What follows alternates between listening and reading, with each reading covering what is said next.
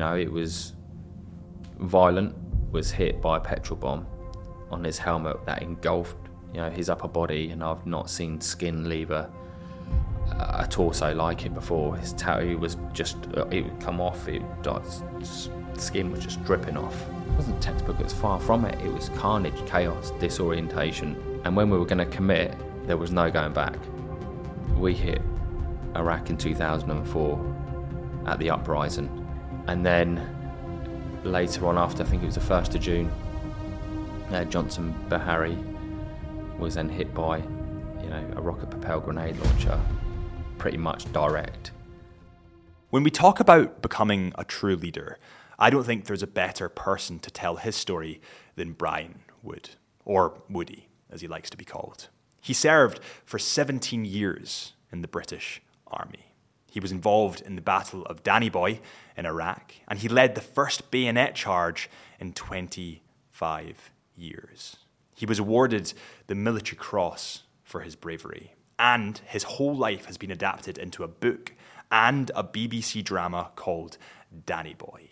If you are looking to gain the respect of people around you, if you are looking to become a true leader, then Brian in this podcast will show you how to do it. This is the Into the Mind podcast, and my name is Harrison Brown. If you're watching or listening, I hope this helps.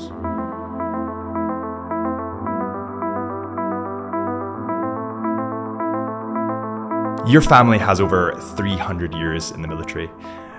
Do you think that you were kind of born for a military role, or where did it kind of begin? I think military was always, spoken about in the family. I'd see my dad in his uniform, most mornings. So it was always there. But my dad would never force the issue. He was, similar to where I am now with my boys.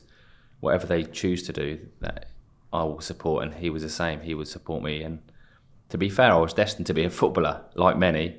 Didn't make the cut, but I was at Chelsea when I was younger. And really? Then I went to Reading, and then I was released because I wasn't strong enough. I hadn't developed, and they just said, look, they weren't going to take a risk on me.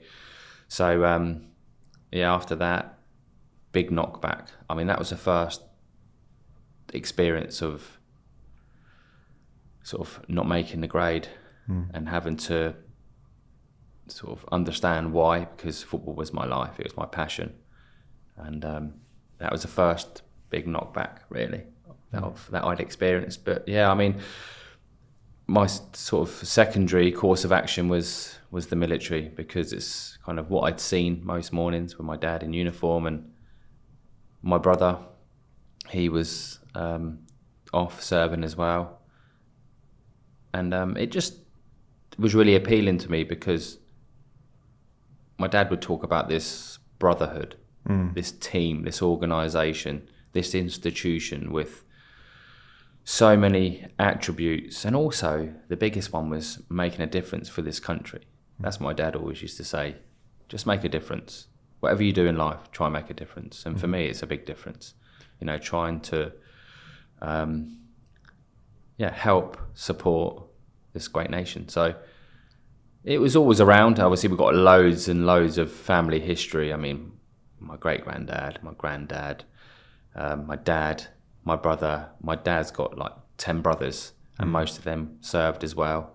And so it was, that maybe had been a bit of an influence after I never made it as a footballer. Yeah.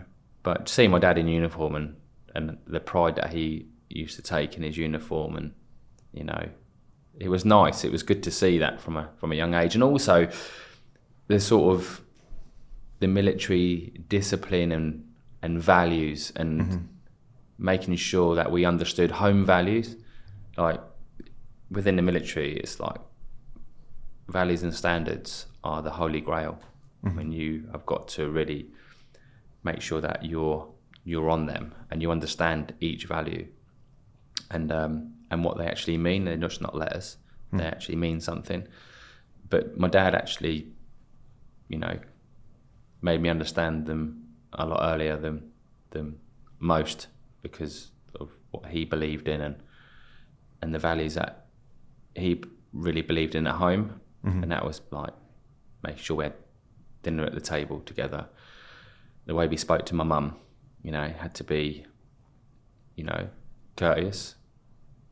We needed to display selflessness, helping others.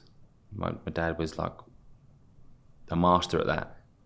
What he's done for others is incredible, and people always remind him how much he has done, whether it's in sport or whether it's helping people who need it within the charity arena. So he was a big impact. I always talk about my dad and how much he, I don't know, showed me the way, I think, as a young man, because as far as I'm concerned, he's my hero. Obviously, I love my mum to pieces. I've recently just seen them actually yesterday. But my dad, he was just like, that's who I wanted to be. And still want to be like. I think there's this huge influx of people that want to join the military at the moment. And I think it's partially because people maybe struggle with a purpose. And I think that the military gives them that structure and that purpose to move forward. And I think the brotherhood of the military is kind of partly to do with that, because you do have people that are relying on you and you're relying on people. And I think that gives you that purpose in life. Do you think that that's quite valid? Yeah. It gives you an understanding and a belonging as well. It gives you an identity. So if you're lost and you're soul searching, you can really gain a strong identity within the military, and you can really flourish. You can put yourself on all different types of courses.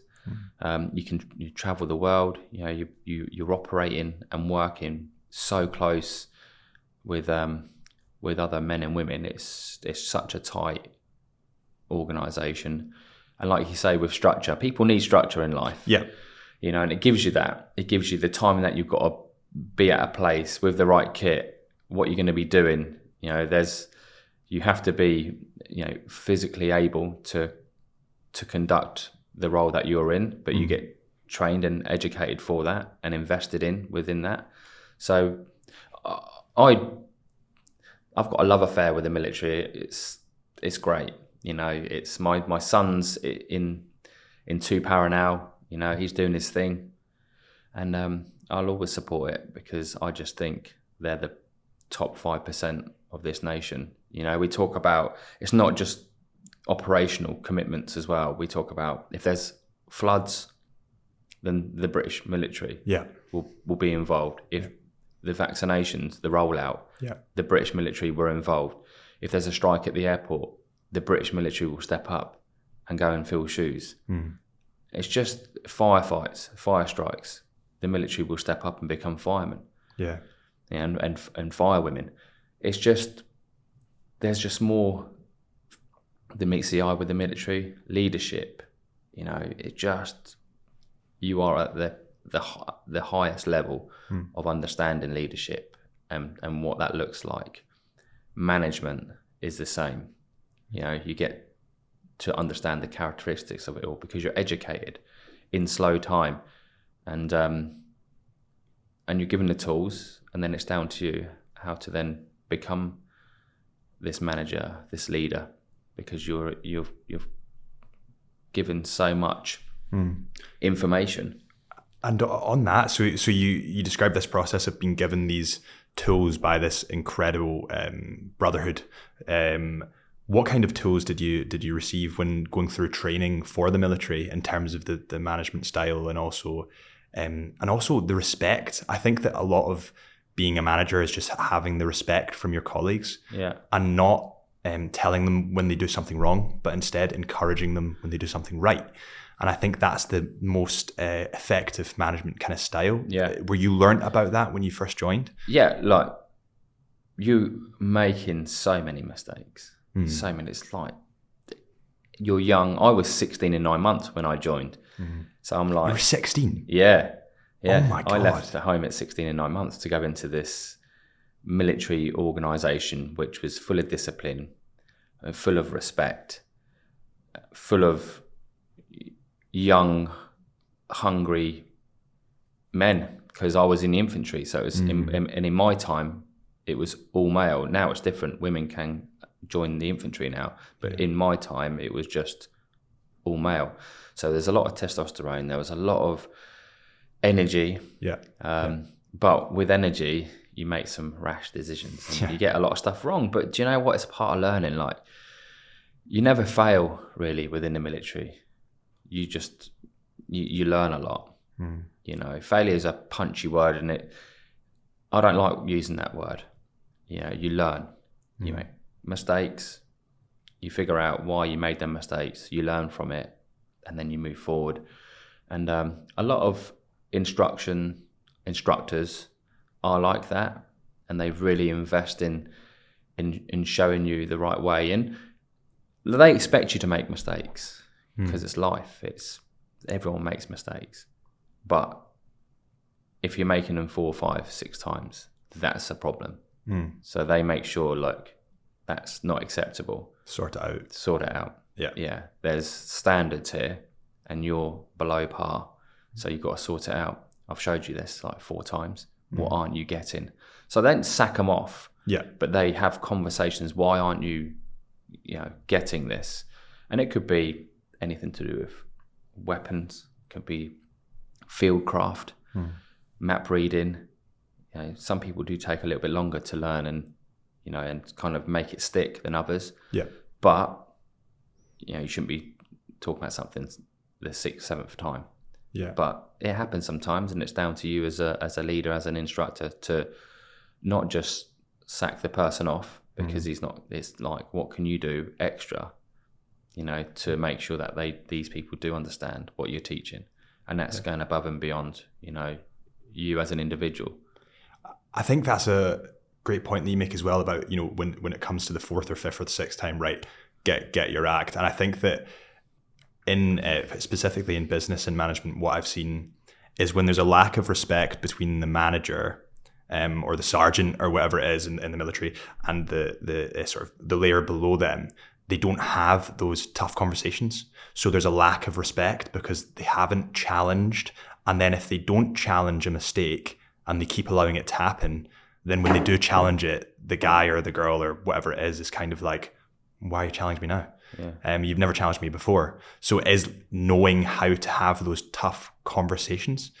Is there a kind of learning that you took from the military in order to understand how to have those conversations with people? I think you have to have these conversations because when we go operational and go to foreign fields, then we are preparing to warfight.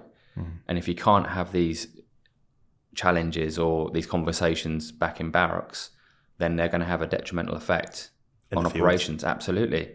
Because if there's something the air hasn't been cleared, and you're going into an environment where you're hyper vigilant, you're under so much pressure, then it will come to a boil. So you have to have these grown up conversations to say, look, we're going away in 6 months. You're not at the criteria or at the standard, or whatever a conversation it is, you have to get it cleared up. So we're acutely aware that needs to happen before we end up going away. Even on exercises, so it's not kinetic, it's not war, but you're still training. But you train to such a high level that there is still a lot of pressure. You're being examined, you're being looked at through a microscope and also as an individual, you want to progress through the ranks. So you have to make sure you're all over your stuff. And these conversations, they're difficult, but you have to have them. I think without them, you don't grow. Of course. And if somebody is in a senior position, they've got there for a reason, and it's up to them to teach the people that want to be in their position so that they can then move up and the people below them can move up. And that's great management is having someone that can step into your shoes. And I was listening to a podcast with you last night, and you were saying, you were talking about one of your tours, and that a private security had trained one of the army recruits how to drive an armored vehicle, even though he didn't need to because he was private. And because of that, it might have saved his life. Yeah, it was a private soldier actually, the driver. So and he actually was awarded the Victoria Cross. That was Johnson Bahari. So he had a bit of foresight and was like worst case, if I'm hit, someone else needs to jump in and drive this, because not everyone is driver trained, especially an armoured vehicle. Yeah. So he was like, when there was downtime, he was proactive with that downtime. So, and that's like, as a private soldier, that's going above and beyond, because a lot of people don't think like that. So he said to me, he's like, got the lads around and said, right, if there's something happens to me or other drivers, this is the basics on how to get this armoured vehicle moving. And he showed the lads, like each day, he showed them how to start it up and how to put it into drive, and what needed to happen once it was, in flow. Yeah. So he'd done that. But going back to sort of the education piece, is in that belonging, in that brotherhood, they get round each other. So if someone's struggling, sometimes as the instructor or the corporal or the sergeant really don't need to engage, because the lads will get round each other and show them the ropes. So it's kind of, you've created this incredible team that are as one. So you don't really have to get involved unless it's like really bad. Something serious. Yeah. Because they deal with it in-house. Because there's some people who are like young soldiers, but who are very good. And they will be like, well, I can show him how to do that. We'll just repetition. We'll just keep doing it and keep doing it until keep doing it, muscle memory until you get it right. Yeah. So, it's the military create that because it is one big family, and they don't want to see anyone struggling. As lads, you're like looking around thinking, oh, he's like having a hard time there, but we'll leave him. We'll come away. And that may be something which is a little bit different from the military to civilian life, where some people would let you sink. Yeah. Where in the military, it's not heard of. I think that's a really important thing, because the most toxic people, I don't want to say toxic, but the most, the people that sink normally are the ones that don't help others. Yeah. From what I've seen, and I've experienced it within business, the people that offer you the hand and try and bring you up with them understand that there's enough pieces of the cake for everyone.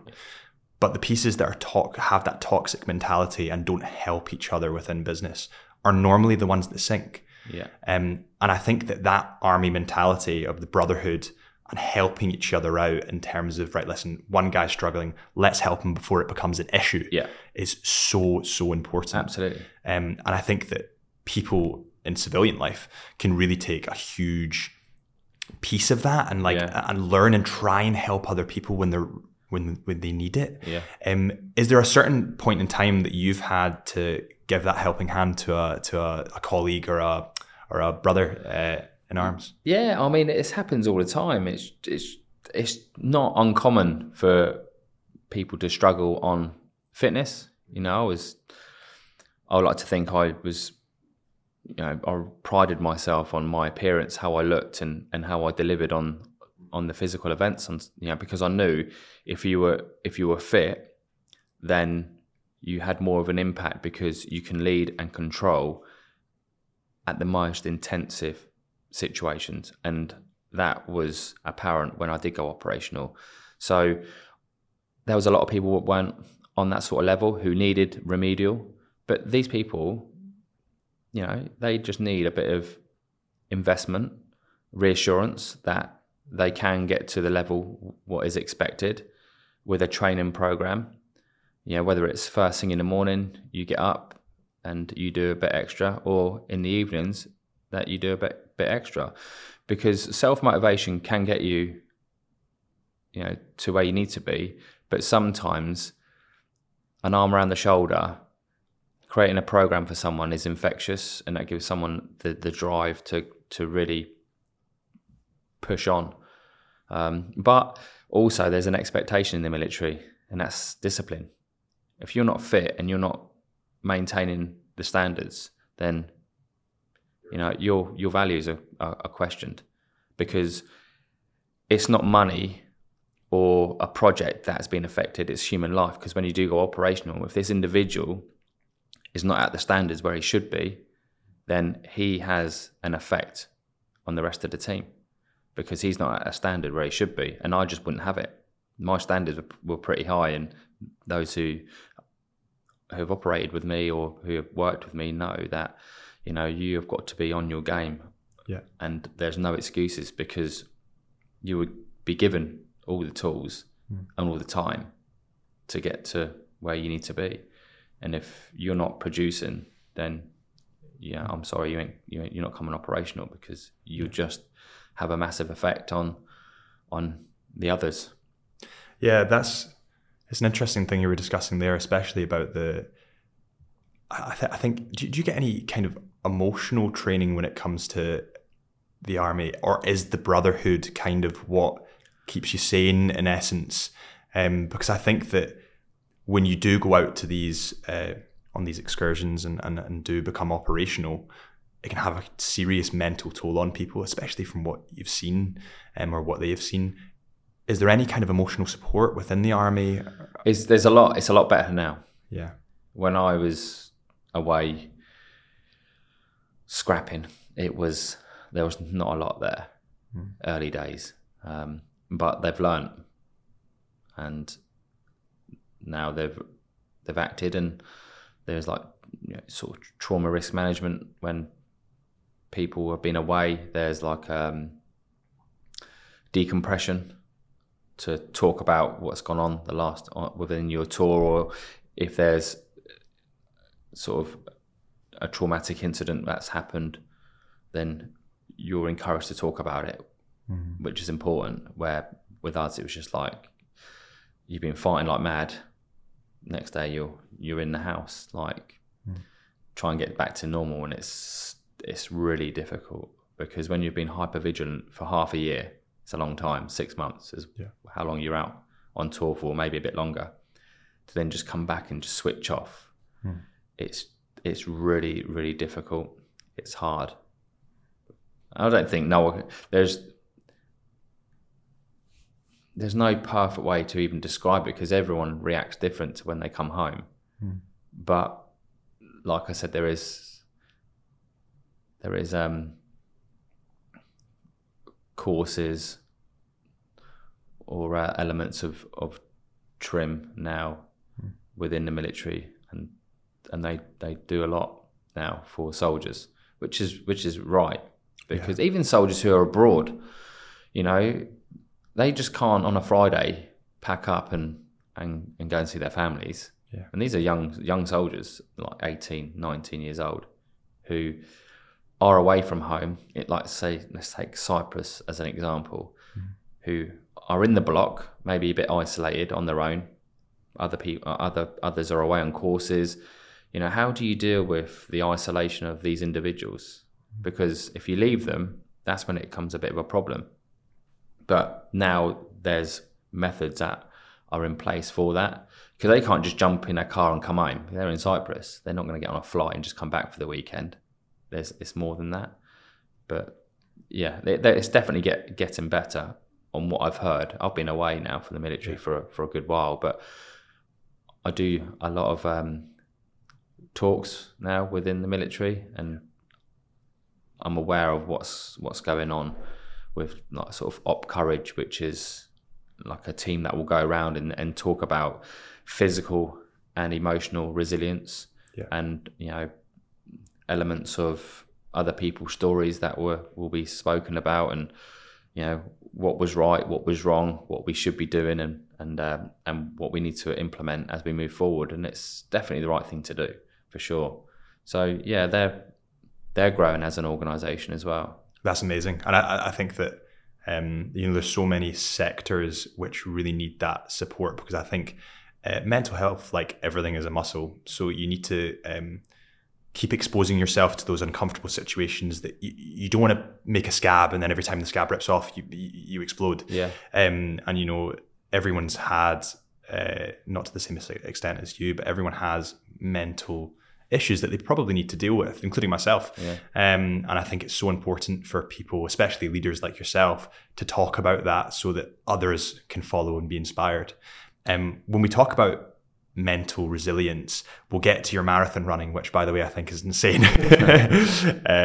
But to start with, talk to me about Iraq and kind of briefly what happened and how you managed that team in the scenario that you were in, because the Battle of Danny Boy was it was, I mean, wild. Chaos. It was, I mean, wild. Yeah. How did you manage that? The sponsors of this podcast are, of course, Chisholm Hunter. When it comes to the military and it comes to life in general, timing is of key importance. And thankfully, Chisholm Hunter have 29 stores throughout the UK and are industry leading in luxury watches. They sell watches from Omega, Tudor, Vacheron Constantin, Blancpain, and many, many more. If you are looking for your next timekeeping companion, then make sure you head to chisholmhunter.co.uk. That's chisholmhunter.co.uk. And on that note, let's get back to the podcast. Yeah, so before we actually go away on operational tours, you do a pre-deployment. So you're working together 6 months prior to even going away. And when I'm talking about working together, you are away and you're living with each other, because this is what you're going to be doing on operations. You go through all different scenarios, from doing basic patrolling to doing urban exercises, which is fighting in built-up areas, to improvised explosive device lanes, what you need to do where if you get casualties, multiple casualties, how to triage. So you are tested all of the time, and it's repetition as well.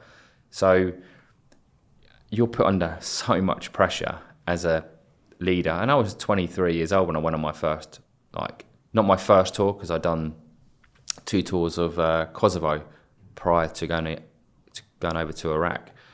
But the principles didn't change. You'll still go away and do pre-deployment. You'll still go away and be tested at a very high standard with a lot of pressure, because people need to, or the higher sort of management team are looking at you to make sure that you're good enough and at a standard to go away on operations. Because if you're not, you'll fail, and you won't be either lead battle group or your regiment won't go away. So you are tested and tested and tested. So you get this incredible team cohesion. You get to understand what makes people tick. What's important to individuals, how to get the best out of individuals, because you're working with them day in, day out, and you're sleeping in the same compound as these people.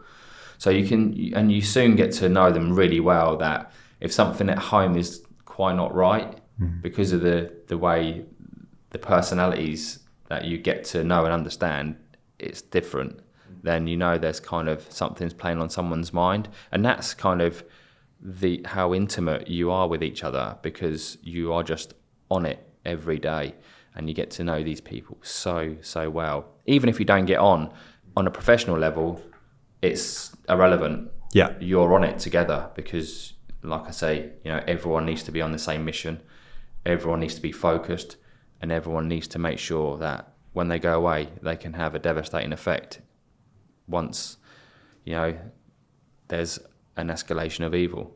So we have to make sure we're all on the same song sheet. We're fit, we're robust, but also we understand the intent and mission command, which is so important. So you do that for 6 months before you even go away. And then we hit Iraq in 2004 at the uprising. So we were quite unfortunate, really. People would be like, yeah, we loved it. It was the first time we was out there absolutely full-on war fighting from start to finish. But I see it as a little bit unlucky, because there was no slow time orientation. There was no real handover takeover process, which normally that's what we do. We do a full-scale handover. This was like a fighting, crazy handover takeover, trying to understand the areas that you're in, the vulnerable points, the vulnerable areas, the spot codes, and you're trying to take all this in, but you're fighting like mad for the first time. And it was, for me personally, really, really hard to take it all in, to understand what I'm doing, to then try to command and lead with soldiers who have been in Iraq for the last 6 months, who are all over it, who get it. And it's like us for the first time experiencing kinetic warfighting, and how you're reacting to that as well, because you're always, you get given the best training and you deliver, the best practice, but you never know how you're going to react until you're in that situation and shit hits the fan. And I used to question myself, thinking, I wonder how I'm going to react when I'm under effective enemy fire and it's like real time, because you never know, and it's fight or flight. And this was the first time I was reacting when it was like real life, full on fighting. And but flexibility is a principle of war. You've got to be flexible. They say in the military, no plan survives contact. So you can plan and plan and plan. When it goes noisy, there's always going to be something that you either missed, or there's something that you have to change because it doesn't suit what you thought originally that was going to happen. But you just have to evolve and be flexible. Don't let it overwhelm you, and just keep moving forward. And that's what I was doing at a young age as a lance corporal. So I wasn't a tactician at this point. I'd only done a junior NCO's cadre, so I was trying to figure out what sort of leader that I was. I try to embrace the chaos, which is quite difficult sometimes, and lead with integrity and with courage. And it was a tough tour for many reasons. And obviously the Battle of Danny Boy, it's a very famous battle in its own right for a number of different reasons, from going into heavily defended positions across open ground like our greatest generation did, to then years later have the public inquiry of murder, mutilation and mistreatment from our actions that day, which were headed up by Phil Shiner, who was stripped of his honorary decorates for basically, it was deliberate lies and reckless speculation and ingrained hostility, but it still lasted for 5 years. So it had a big impact on my mental well-being, really, with all that pressure. But going back to Danny Boy, we were ambushed, and we were given orders to basically counter what we were up against, and that was to go and close and destroy the enemy stronghold. And under extreme pressure, like I said, across open ground, we still had to plan. We call it a cigar moment. In pure pressure situations, you're still entitled to have your moment to try and figure out how you're going to get from A to B and what that looks like, and have some courses of action if something happens, like casualties, or if we come across enemy depth, that there's another position that we have to consider as well. So there's a lot of planning phases. And even as a young 23-year-old, and as a leader of men, you have to plan and prep and then commit, and then you just have to give it everything that you've got. And that's what we did. I mean, we was under a lot of pressure. Looking back, I just think, how do we even do that? But we achieved it by working as a team, by believing in each other's ability. I'm sure we had a little bit of luck, because this was the first time that anyone's ever done anything like this that I was aware of. I mean, in this generation of going across open ground into defensive positions, and we were just about to do it. Yeah. So we just worked as there was 5 of us on the ground. There was me, another commander, and who was more senior than what I was. Come up with a plan. We then bounded forward in 2 teams, a team of 3, which was me and 2 others from my vehicle, and 2 lads who joined us a bit later on. They would then move forward. So we'd always have 1 foot on the ground. Leapfrog. Yeah, like leapfrogging. So we'd always have 1 foot on the ground, we call it, covering our movements, basically. We call it fire manoeuvre. And just approach that position. And, it was violent. There was a lot of trauma on the battlefield. That was the first time I'd seen enemy forces or a human being killed and dead, and there was a lot. These bodies were hit by some like big sort of weaponry. 30mm is a huge caliber to be hit by, and you can only imagine the carnage that was in and around. There was a lot of verbal exchange at this point as well, because there was still fighters who surrendered, who put their hands up, and then you have to go into, I mean, we talk about courageous restraint.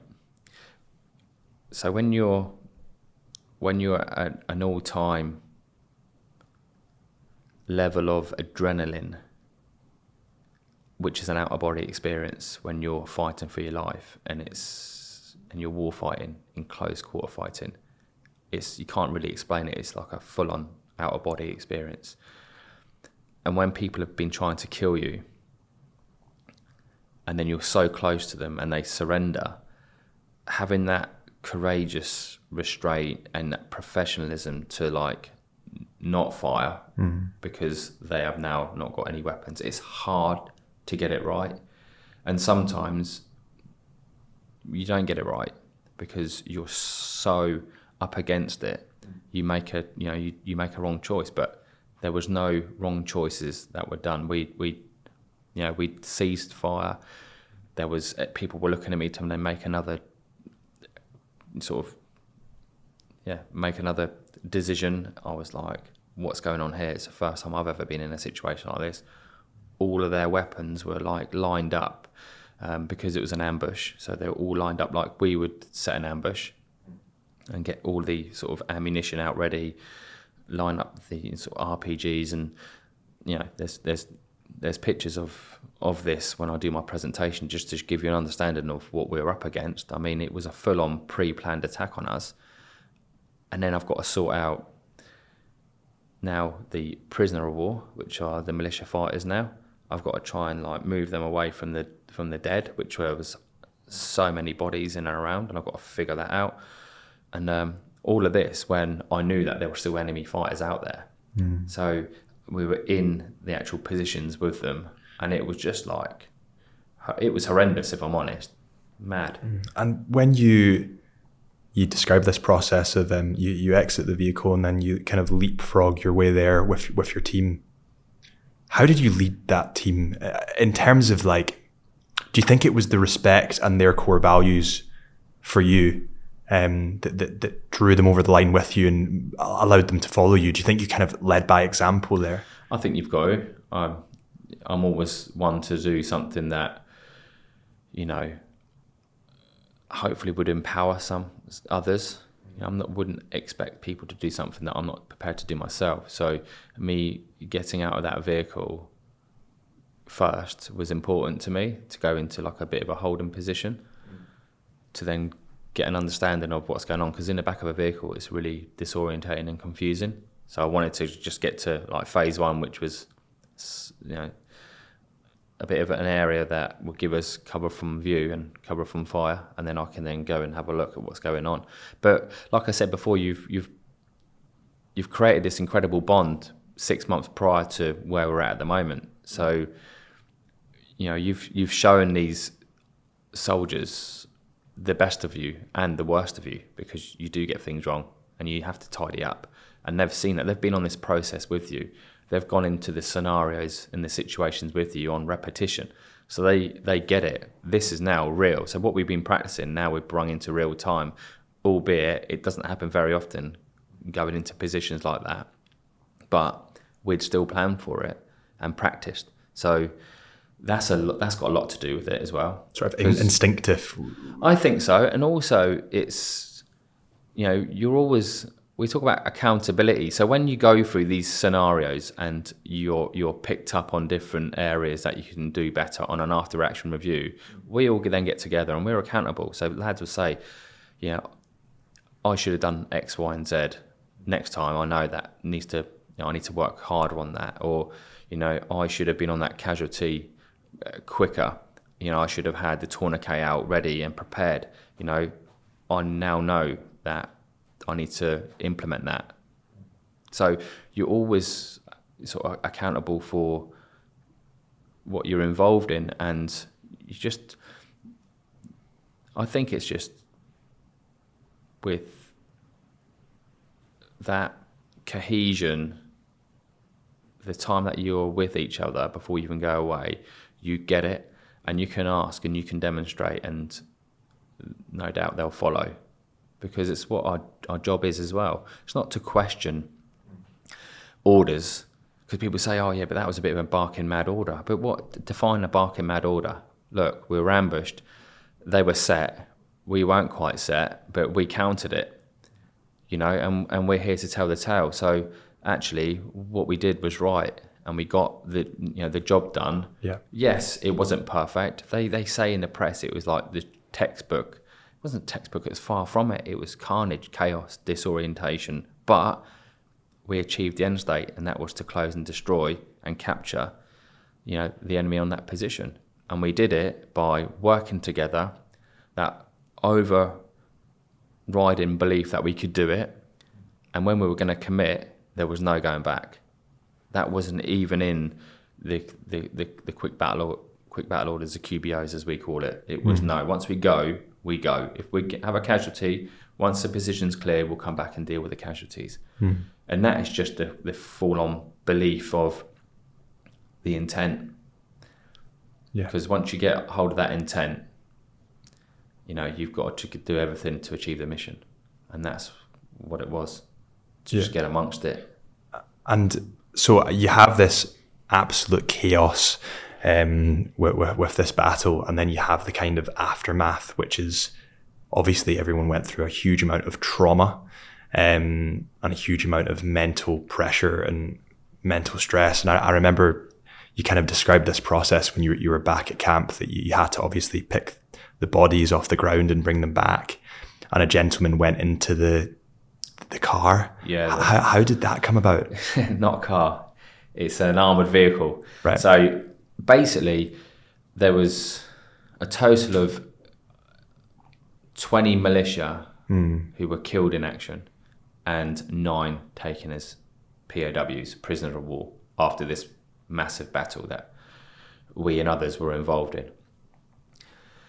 Once the battlefield was secure by us, there was basically an order from brigade, which is our higher intent, that they believed that Bravo 1, which is the main militia leader, was either killed or captured. And if he was killed or captured, the whole dynamics of the rest of the tour would have been completely different. It would have changed, and they knew that.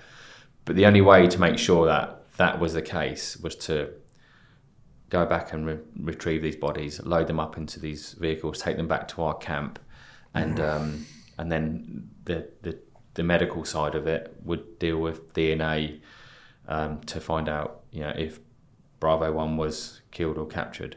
But it was the worst, in my opinion, the worst decision ever made. I mean, it's hard enough taking a life, you know, from close quarters, you know, and I talk about my involvement in that with, you know, engaging a young 17-year-old, and you know, he was just about to engage me. I was quicker, and I engaged him into his chest and into his throat, and having that so intimate engagement, the noise, the choking, you know, it's hard yards, because that just never, I can manage it now, but you can't just switch it off and never think about that ever again, because it's a war scar, it's a battle scar, and it will stay with me for forevermore. You know, he's 17 years old, this young fighter was. You know, my son now is 19 and just starting his life as a young adult. So as I've, you know, growing up, I do think about that, because he had no adult life, basically. And it's and I know it's realities of war, and people do say, yeah, but if it wasn't him, it was you. And then my sons grow up, or Bailey grows up without a dad, and I get that. But until you've been through what I've been through, I don't look at it like that. And then to go back and pick this lifeless body up, you know, and carry him onto the vehicle and load him up onto the vehicle, knowing it was you that you know, ended this individual's life. I tell you what, it's difficult to manage sometimes. It's hard. And how did you, when you returned, how did you start to process that, and what were the steps that you took to I mean, aside from the court case, which, by the way, I couldn't even imagine after the trauma you went through, then having the mental strain of essentially lies thrown at you. How did you kind of manage that trauma? Do you think there's any steps that you could guide people on to sort of try and manage that? I got it all wrong, if I'm honest. But I wasn't educated on, and it's in 2004, well-being was not even touched on. It was stiff upper lip, get on with it, let's move, let's keep moving, and let's keep attacking. That's the mindset back then. Nothing was ever spoken about on post-trauma, what it is, what it looked like. And I was involved in a lot of trauma within my military career. I was involved in the 1st of May, I was involved in a massive ambush, which we were heavily under siege. 2 missiles come straight for the side of our vehicle, caused carnage in the back of this vehicle. We were all injured ourselves, up to our knees in diesel. There was a fire. It was just utter madness. Managed to survive that. Weeks later, involved in the Battle of Danny Boy, which was absolute. That was very close then. So, yeah. 'cause I remember you describing this process. You had a bit of shrapnel in your arm. The gunner was it shrapnel, or he'd been shot through his groin? No, the gunner was burning. Oh my God. There was Cruz, the lad opposite me, had a massive chunk of shrapnel that was smashed his nose to pieces, really, and it was stuck in his face. And Irv, the lad in the back, had been pebble dashed with from the explosion, shrapnel all around his legs, and was like heavily bleeding. And then the floor of this thing was like filling up with diesel. I was choking with the smoke. It was like not a great situation to be in, because I didn't have control of what was going on. I wasn't the driver of the vehicle to get us out of this killing area. That's what we call it, like when you're really vulnerable and you're like being in a choke point that you're getting smashed and you've got no way of getting you out of there. We're just like waiting to explode, basically. It was, and I speak about it in the book, that I was more in fear in the back of that vehicle than I was going over open ground into that position on Danny Boy, because I could control that. Yeah, I was going to say, do you think it was because you're essentially stuck in this vehicle? I was stuck in the vehicle. We were stuck in the vehicle, and I could hear it getting battered. And then there was chaos inside, and it's like, how this is mad. So that was the 1st of May. 14th of May was Danny Boy. Right. And I think before the 1st of May, a very good friend and incredible leader that I wanted to imitate was hit by a petrol bomb on his helmet that engulfed his upper body, and I've not seen skin leave a torso like it before. His tattoo was just, it would come off, skin was just dripping off. That had happened as well.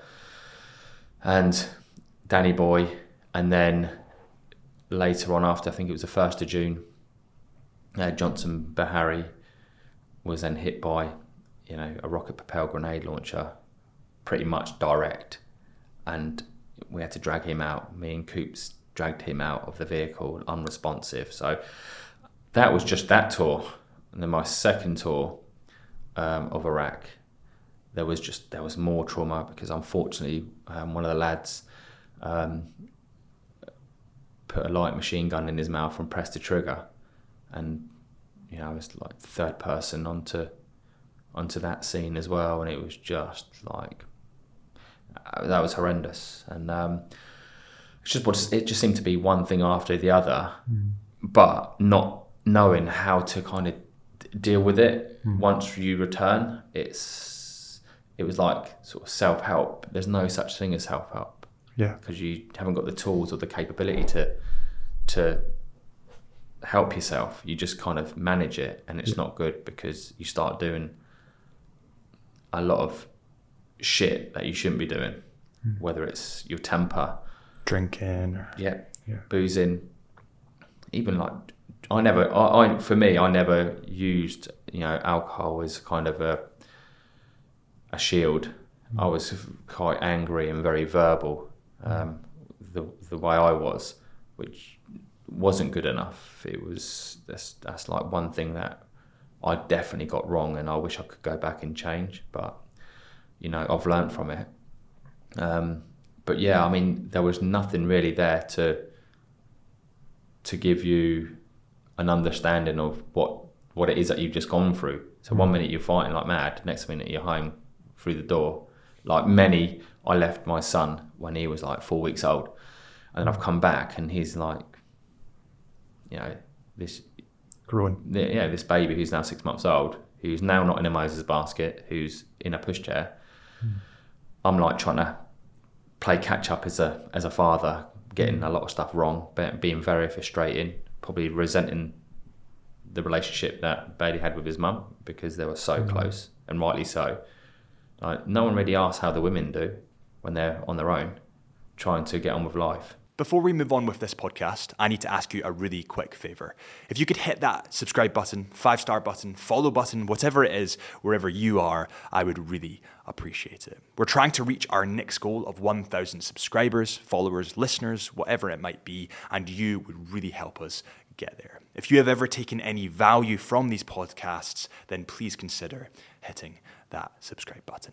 And with that said, let's get back to it. Yeah, I mean, no one really talks about the women who are at home, who all of a sudden are single mums because their husbands or their wives are actually away. So the husbands are at home, trying to deal with newborn, trying to figure it out. I was quite selfish. I was like, deal with it, basically, which is like a really poor attitude to have. But like, I was 23. I didn't know how to be a dad, and I just kind of left her to it. But then when I came back, I then wanted to be this dad, and it was all very frustrating. But people that stay behind when their husbands or wives go away, they are the unsung heroes, and they're people that don't get enough credit, in my opinion, because they do just as much for the family, if not more, than what we do for sure. So they should never be forgotten about, because they sacrifice so much as well, and they have to then take the brunt on us coming home and not being very nice and trying to understand how to be at home again, because it's a massive change. It's a huge change. 6 months away, even if it's not war fighting, is a long time for being away. So you have to be patient. You have to give yourself a bit of time and then reintegrate, at a slow pace. And that's sort of my advice on that, really. It's hard for a 23-year-old though to understand and know that. So you get home, you have this kind of shock to the system, so to speak, and then this public inquiry is announced by this lawyer. And by the way, I listened to something that you said that I think is really quite inspirational. There's this lawyer that's throwing fictitious stuff at you, really, because it's fake what he's saying. It's not factual. And you said that in your book, Double Crossed, you could have gone for him, you could have slandered him, you could have slated him, but you never did that. No.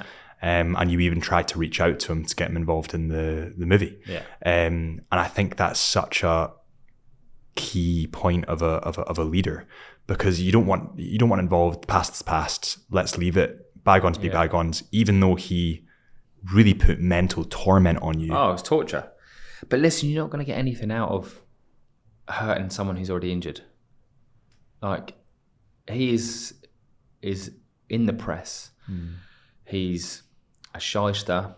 He is not a very nice human being, but I will never put a knife into someone and twist it when they're injured.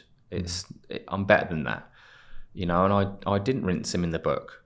I highlighted the damage that he caused, and I highlighted a lot of other stuff that the Ministry of Defence needed to change, and maybe have a look at some of the procedures that they've got and maybe tweak them or change them because they weren't good enough. But I'm always about growth and learning. no organisation's perfect. We get it wrong. China got it wrong. I spoke about it and wrote about it in the book. The MOD got it wrong in areas. I wrote about it and highlighted it in the book, but I didn't smash them. There's no point. What's that going to achieve? It's going to achieve nothing. He's got to live with his lies. He's got to live with the effect that it caused on so many, and the hurt and the pain and the separations and the fueling trauma, fueling drugs, drink, ending people's careers. He's got to live with that. Whether he's got a conscience or not, that's immaterial. He's got to live with that. He's got to go to the shops, and the great British public are brutal, Yeah. They will do the punishment for me. They will have it out. They will, do the comments and make the comments. He's got to live with that. And actually now he's going into the stand next year. And he's up against some pretty punchy allegations, which, well, they're not even allegations, it's the truth. So he'll probably go down for an element of time. So karma's a thing of beauty, isn't it?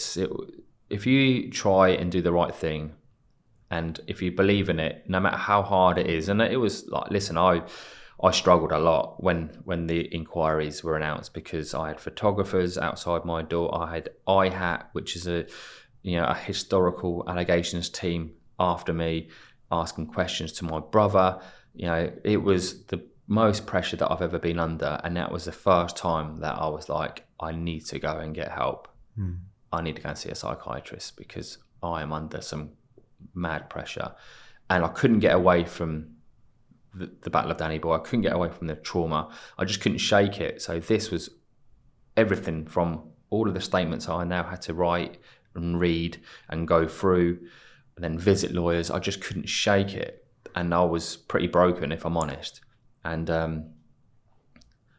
that was when I was down at Limpston, because I was a colour sergeant instructor, so quite a senior job, basically instructing corporals to become sergeants within the Royal Marines.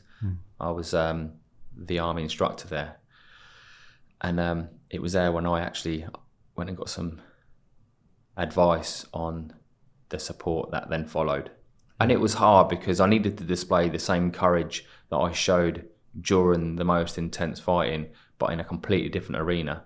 I was at home in the UK, but pretty broken, but I had to display the courage that I'd shown, but in a different battlefield.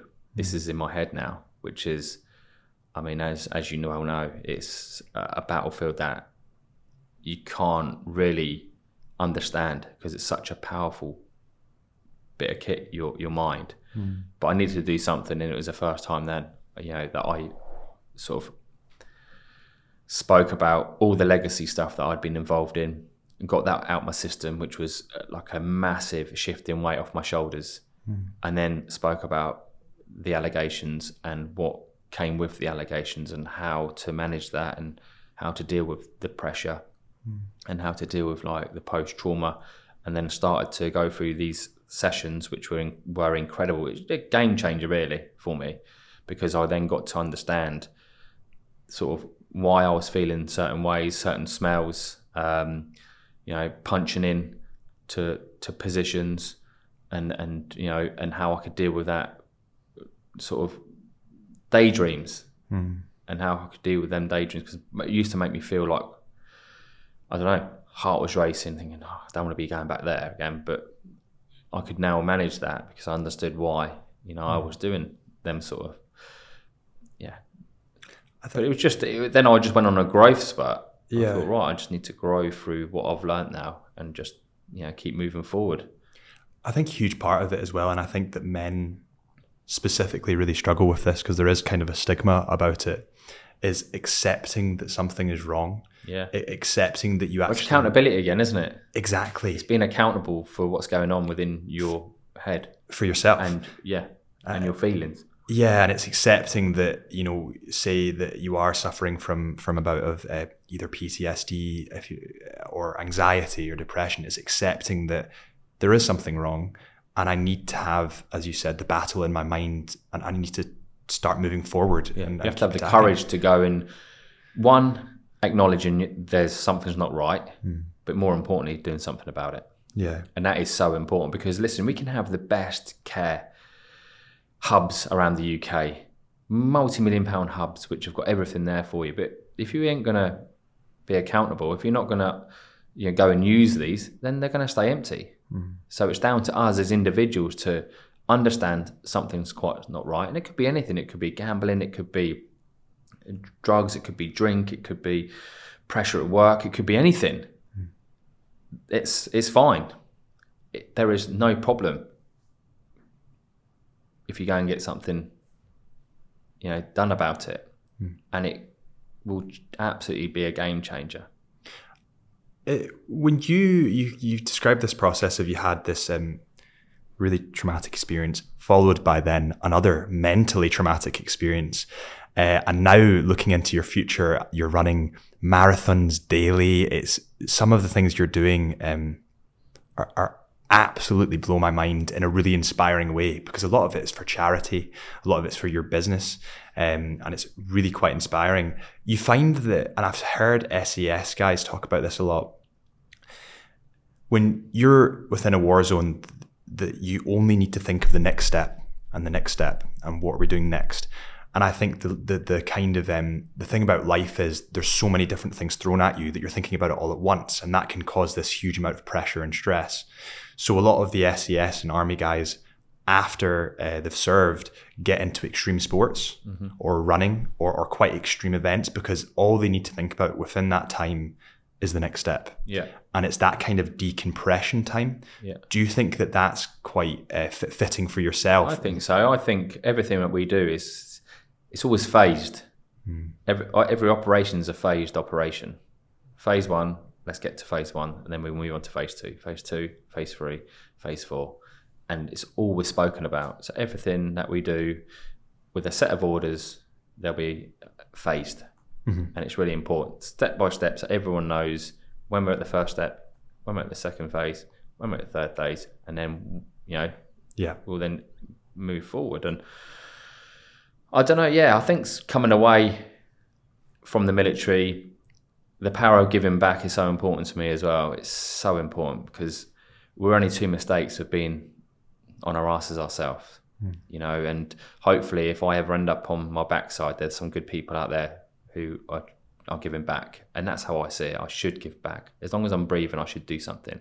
And I support the military charities, and I'll put my body on the line like I did with the marathons in 2021, where I ran for the fallen from Afghanistan and Iraq, and I pledged that I would run 26.2 miles a day, and each day I remembered 26 names which were written on the back of my shirt. Each day was different names as we moved forward, and I took each day as it came, because if I looked at that 25 marathons in 25 days as a whole, I think I've got no chance. So I took it each day as it came, and then each mile, and grinded it out. I set myself this massive challenge,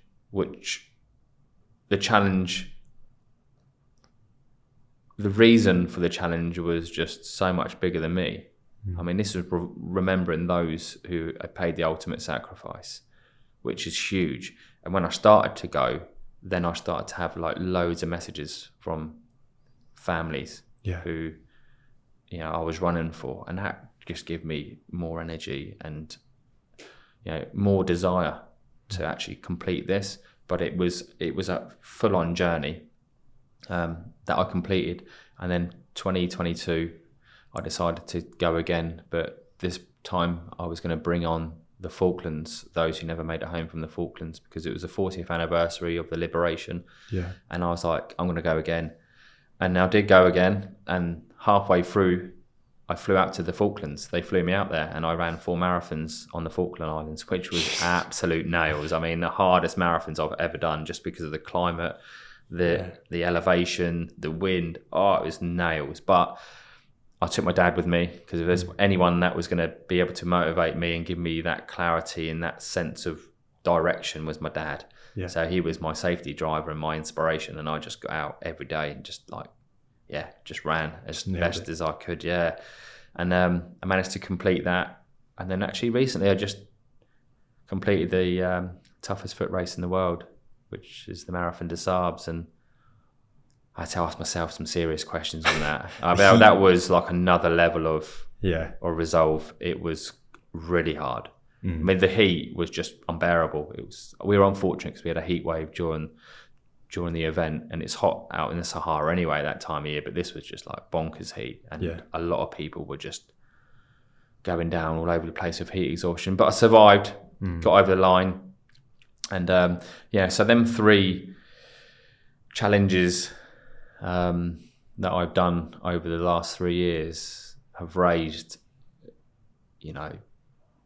I'm probably on about £200,000, which is amazing. Thereabouts, not far off. So, I'll keep doing. I'll keep doing stuff for others because it's important to give back. And it's been a mad journey, really. And finally, I don't want to leave, but I know that you've got a speech, so you'll have to. So there's 2 questions that comes to mind. One is, tell me about your watch. So this is quite sentimental, really. It's an Omega Seamaster, and I've always loved growing up watches, and I always sort of bought what I could afford, which is like an Armani watch, because it was like not like an exclusive watch or like a top end watch, but it's a watch that I could afford, and it still looked quite nice. But I just couldn't afford a nice sort of expensive watch. But when I got back from Afghanistan, you have an operational bonus money. And I was like, I'm going to sacrifice a family holiday to get this watch. But I've always wanted a nice watch. Just one would have done. I mean, I'm very fortunate to have done work with Bremont as well, which have been incredible to me with some of the timepieces that I've got, just incredible. But this, I got after my tour of Afghanistan, and I don't wear it very often, but it's gorgeous and it has a lot of meaning for me. And time is very important for me, especially like in the army. I mean, time is critical. It's not flexible. You make sure that you've got to be at the right time, right place, ready to move, and everything's done on time. So time in the military is a great fit to wearing a gorgeous timepiece. So and a sentimental attachment, something that you can never replace, is it? No, you can't. And like I said, I don't wear it often, but when I do, it feels good. I'll never get rid of it. It's got too much behind it. It's got too much behind it. And I worked hard for it. So it's all it's a thing of beauty. And on a final note, we've gone over a ton of stuff about the leadership process and the leadership that you kind of instilled to your men. If there's one lesson or some advice that you could give about leadership to people listening to this or watching this, what do you think it would be? Be inclusive. Be courageous. Be approachable. And don't be scared to attack. And that could be a project, that could be a business goal, that could be your target within business. Don't be scared to attack what is achievable, because sometimes fear overwhelms people and they don't want to get out of their comfort zone and really go and push the boundaries. And as a leader and as a manager, you have to display courage. And you've got to go on the offensive, because nothing's going to be given to you. If you want to improve and you want to promote and climb, you've got to go on the offensive. But you also take the people with you. You be inclusive and you give them the tools that they will need to then attack behind you, because that's what it's. Infectious leadership is so important. Be by example. Brilliant. Well, thank you so much. I really appreciate that. And just a little one, anyone that wants more details, Double Crossed is your book. Incredible read and truly inspirational story. So thank you. Also the film, because Double Cross was then made into a film, and it's called Danny Boy, and it's available on Sky actually, and it's my life story. And you get to see how steadfast Lucy was with me during some real demanding time. So if you're bored on a Friday night or after work, a couple of beers, have a little watch of Danny Boy, because it's on Sky, so it's all good. I appreciate that, mate. Thank you. No worries. Thank you.